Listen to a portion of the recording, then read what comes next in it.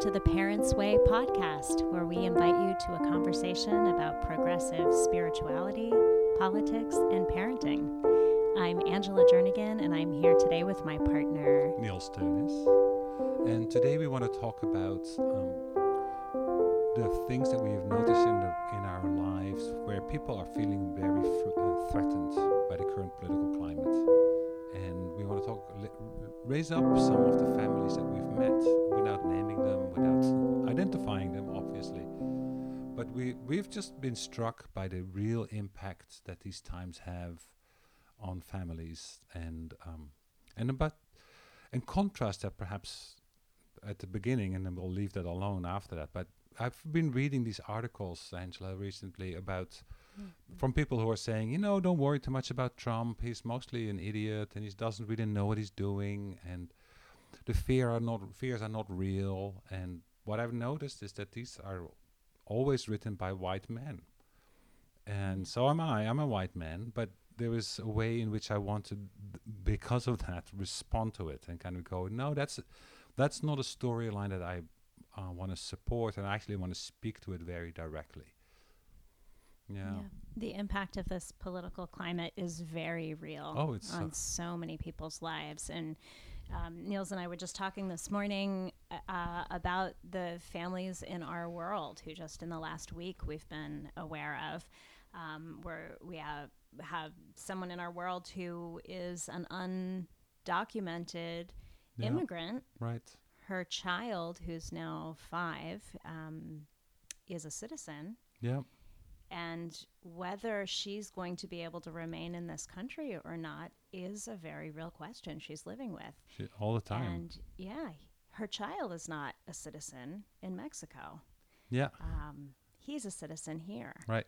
So what she's facing is breaking up of her family. That's right. There's not another parent to take care of this child. She is his parent. She is his person. Yeah. I'm thinking of another family in our world who we're just getting to know a little bit, Muslim family, where both parents are here in this country with green cards, and the mother's mother back home in another country is ill, and the mother here and her partner and their child feel that they can't go visit the ailing grandmother in this other country, not one of the 7 countries, but still it feels threatening enough to be a Muslim at this time. Yeah. The prospect of traveling across the border to go home means the possibility that you may not be able to come back. And what this means for this mother and her child is very real. Right. Are they going to be able to see the grandmother ever again? I mean, this is a very serious question that this family is living with. All the time, right? All the time. Yeah. Yeah. And then, and so it's really almost cheap to say, oh, don't worry about it. It's like, really? Yeah. This is happening so close to home. And and then you read stuff, obviously. I mean, the anti-Semitic attacks on the St. Louis Jewish cemetery, which was horrendous. And which it's so interesting. I was so struck by the fact that Muslims from the area are raising funds and helping out to restore the cemetery, which is so obviously, to me, a sign that everybody recognizes what is going on in this country. People who are under attack and are being vulnerable right now are really seeing this and recognizing, we need to stand together. Yeah. No matter what might be going on elsewhere in the world between Jews and Muslims, here in the United States, they really need to be shoulder to shoulder, and they see it too. Yeah. And I think that we need to be there shoulder to shoulder as well. If we take this, if we really just have our eyes open about what is going on, and so it's serious stuff. I want to say we're lifting this up. I'm also white. I'm a white woman. Niels is a white man. Our daughter is a white girl. And we definitely feel aware of the threat that all children and all parents are under. I mean, how much longer is this planet going to be inhabitable? Um, is my daughter going to have rights to make decisions over her own body when she gets older? But the sense of threat that we're living with is it's not particularly immediate Right. and it's not particularly acute. Yeah. And I'm thinking, again, a few more people are coming to mind. I'm remembering dear friends who have a young transgendered child. Mm-hmm. Very real concern right now on whether even the Bay Area is going to remain a safe place for this child. I'm also thinking of another family where the dad is of Japanese descent and the Japanese internment is, in his DNA. This is not long ago, and Right. it's the terror is reactivated, and so I am not feeling that in the everyday personally. I feel deeply concerned about what's happening, but I can send my daughter to school in the morning, and I'm not any more scared for her now than I was before Trump Right. came into office. Right. It's not acute. It's not immediately critical. And I guess I'm just reminding myself, and Niels and I are reminding each other, that for many, many, many people, the threat is acute and it is immediate. And And then there are some, let's also name that, there are some who were always under threat and for whom the threat has not increased dramatically, but that was just always part of their lives, particularly in African American communities. I mean, that the sense of threat and the talk that they would get about, very notably about the police, and what might happen in schools and all these kinds of things, that has not increased or decreased. That was always there. So there's kind of like three groups of children almost, like, so there's these who were always under threat, and then people who have been now actively put under threat, and then kind of us, if you want, who we perceive what is going on, but our girl still goes to school in the same way, and there's not an immediate threat to her personally. Although we are, it's her friends who are not seeing, who may not be able to see her grandmother again. Yes. So it's very close. Mm-hmm. But anyway, yeah. So we've been just aware that we want to be remembering the vulnerability that other parents in our circle are feeling, Yeah. how Right.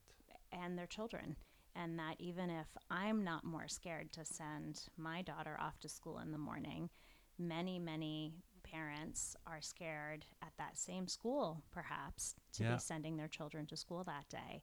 And so I'm just keeping this in mind as I interact with people, that these are very, very tender times, and we can't always tell on the surface who has a lineage of trauma that's being ignited right now, Right. who has a child with a disability that I cannot see or do not know about, but that we are walking around with this real sense of vulnerability. Yeah. And it's different for different of us, but I'm just trying to remember that and treat people with as much tenderness and care as Yeah. I can. I'm also just aware I've tried to reach out in a few places to people who are really in targeted groups, people who are parenting children in targeted groups, and just a few people in my life to just say, I'm imagining what this time might be like for you. Yeah. And I want you to know that I care very much and I'm here. And I have to admit, it has felt a little awkward. As, Sure. Yeah. like, what, maybe you don't want to hear from me. Maybe you don't want me imagining. And yet I have to say, every response I've gotten is that it has meant so much to people to be remembered. I know. I mean, I've had the same experience, and what I've really come to realize again, I'd forgotten it, but now I'm seeing it again. It's how important it is to be the one to open the conversation, to really say this.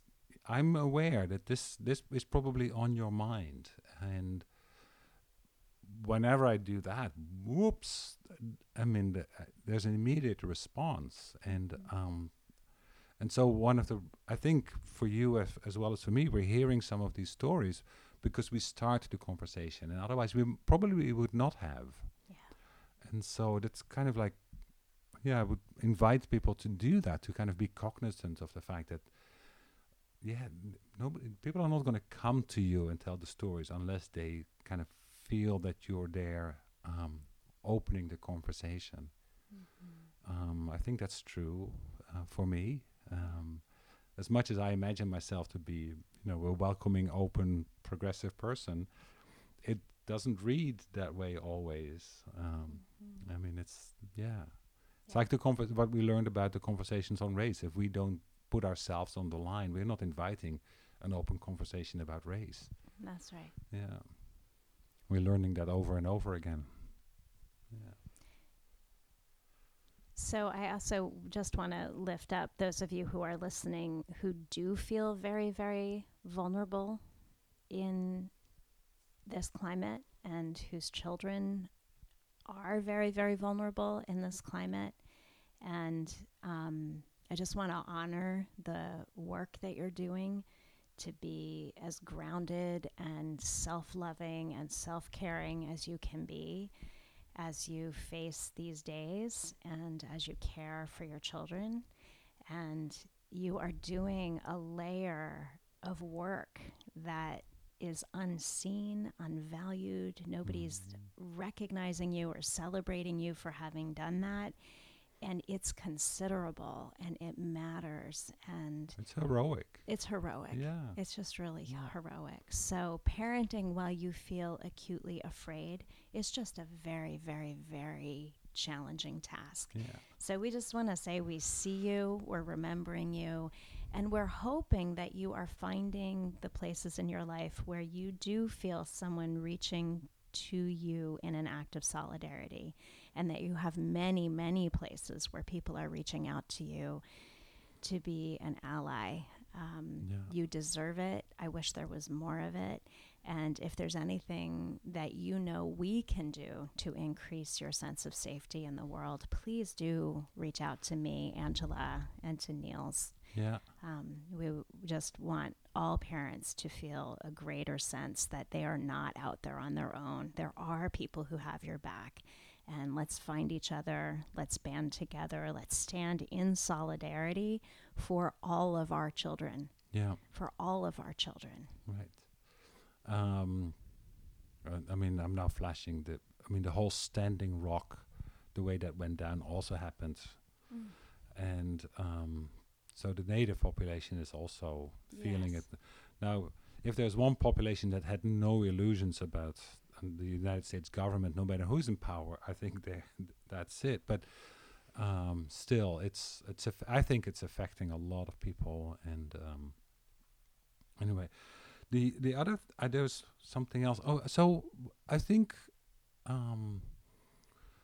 we're also, you and I, really trying to figure out, okay, what does it actually mean for us, really? I mean, so our girl is not under immediate threat, increased threat now that she wasn't at before, besides all the things that a girl goes through in this life, which is not inconsiderable. There still is a real thing that is required of us to do in our family in response to this new government. I mean, this country elected somebody who was bragging about sexual assaulting women. That has wide implications. If you have a son, I imagine that somebody is on the news all the time who sets a role model that is just horrendous. I mean, whatever you think politically about Barack Obama, he was one phenomenal man to hold up as a role model. Yes. I mean, in so many different ways. For all men. For all men. Black men, white men, Latino men. I mean, it was just such an incredible sense of character is what you had with him. Yes, and so much care for his family. That's right. And So how is that going to impact us now as we raise our children in a national conversation that has changed so dramatically? To keep our children really, I mean, we spoke last week about the political lives of children and their inherent sense of fairness and justice, and what we can do to really support that. I think that I feel that more urgently now than last week, to Yes. keep doing that, if that's even possible. I mean, I was feeling quite passionate about it then, and so I think there is for all parents that work. But also, in particular, I want to kind of speak to the parents who are kind of in our situation, where we have the privilege of not being affected so directly by the policies that so far, or the threat is like 10 or 20 years out. Yeah. There's real thinking about, okay, what are the role models, and how are we going to speak to our children about the reality of what is going on in ways that is not necessarily going to completely overwhelm them or make them kind of the dumping ground for our own emotional distress in this time. Still honor their sense of boundary and their time that they're in. Anyway, it's there's a real challenge to everybody, is what I want to say. Yeah. There's a real challenge to everybody. And Yeah. it involves how to act in our own families, in our social networks, in our communities, and in the wider world. Yeah, and to really show up as allies, Yeah. which is a discovery journal. I mean, it's being a good ally is not self-obvious. It is not obvious. It It's is re- not obvious. Yeah. And being an ally to one's own children Right. is not obvious. It's not obvious in this day and age. And so let's hold each other in that. And, let's say you and I mean, you say this better than I do, but I'm just going to start it. Let's just remember, if this is meaningful to you, that we are held, we are loved, we are cherished. If you come from a kind of spiritually more conservative background, you might say we are saved. That means all of us. That means all of us. Yeah. And so that in our stumbling towards strong allyship or strong reaching out to others and strong reaching out for support and being there in solidarity with our own children, we are not ever really alone. And Which is reminding me, Niels, in my tradition, in our tradition, which is the Christian tradition, we're heading into the season of Lent. It will be starting on... Oh, we're in the season. Sorry, we're recording this the week before. Yes, we are in the season But of as Lent. you're listening to this, we are in Lent right now. We are in Lent, and we are currently doing a daily practice of interfaith, interspiritual prayer. Live feed on Facebook at 5:30 in the morning Pacific time. Right. Niels and I are leading it together, and whether you are a faith-based person or not, whether you're a spiritual but not religious person or not, whether you just would like to be in the company of people who are beaming out some love, please join us. We would love to have you. 5:30 in the morning Pacific on Facebook. You can come to our Parents Way page. Right. You can also find me, Angela Jernigan, Jernigan, and become my friend on Facebook, and I will lead you to the Parents Way. We'll put some links underneath this post on our website, theparentsway.org. And It's so just you can going to find be us. It's going to be a very brief 5 to 10 minute prayer early in the morning, a place to gather in solidarity across lines of faith, across lines of difference, to just be in the love together. Hold each other. To hold each other. Yeah. To hold each other and remember that there is a larger life holding us, whether you think of that as community, as human interconnection, or think of that as the holy. Right. We are held. Let's hold one another. Let's hold each other, right. Mm-hmm. And if you haven't been there yet, you haven't seen us yet. It's 5:30 in the morning. We haven't bathed and showered fully. We're showing up we're awake to it, but we're showing up as we are. We're just being real with you. Yeah. So it's no pretense. It's not like some kind of thing that you have to get ready for. Just come on in, Yeah. join us for it, and Yeah. let's see if our prayer life, spiritual life, silent time can strengthen us as we seek to be stronger allies, or seeking stronger allies, and with each other and with our children. Yeah. And that's it for now, guys. Have a great rest of your Sunday, and we will be speaking to you again next Sunday Next Sunday. here on The Parents' Way. Okay. Take care. Take care.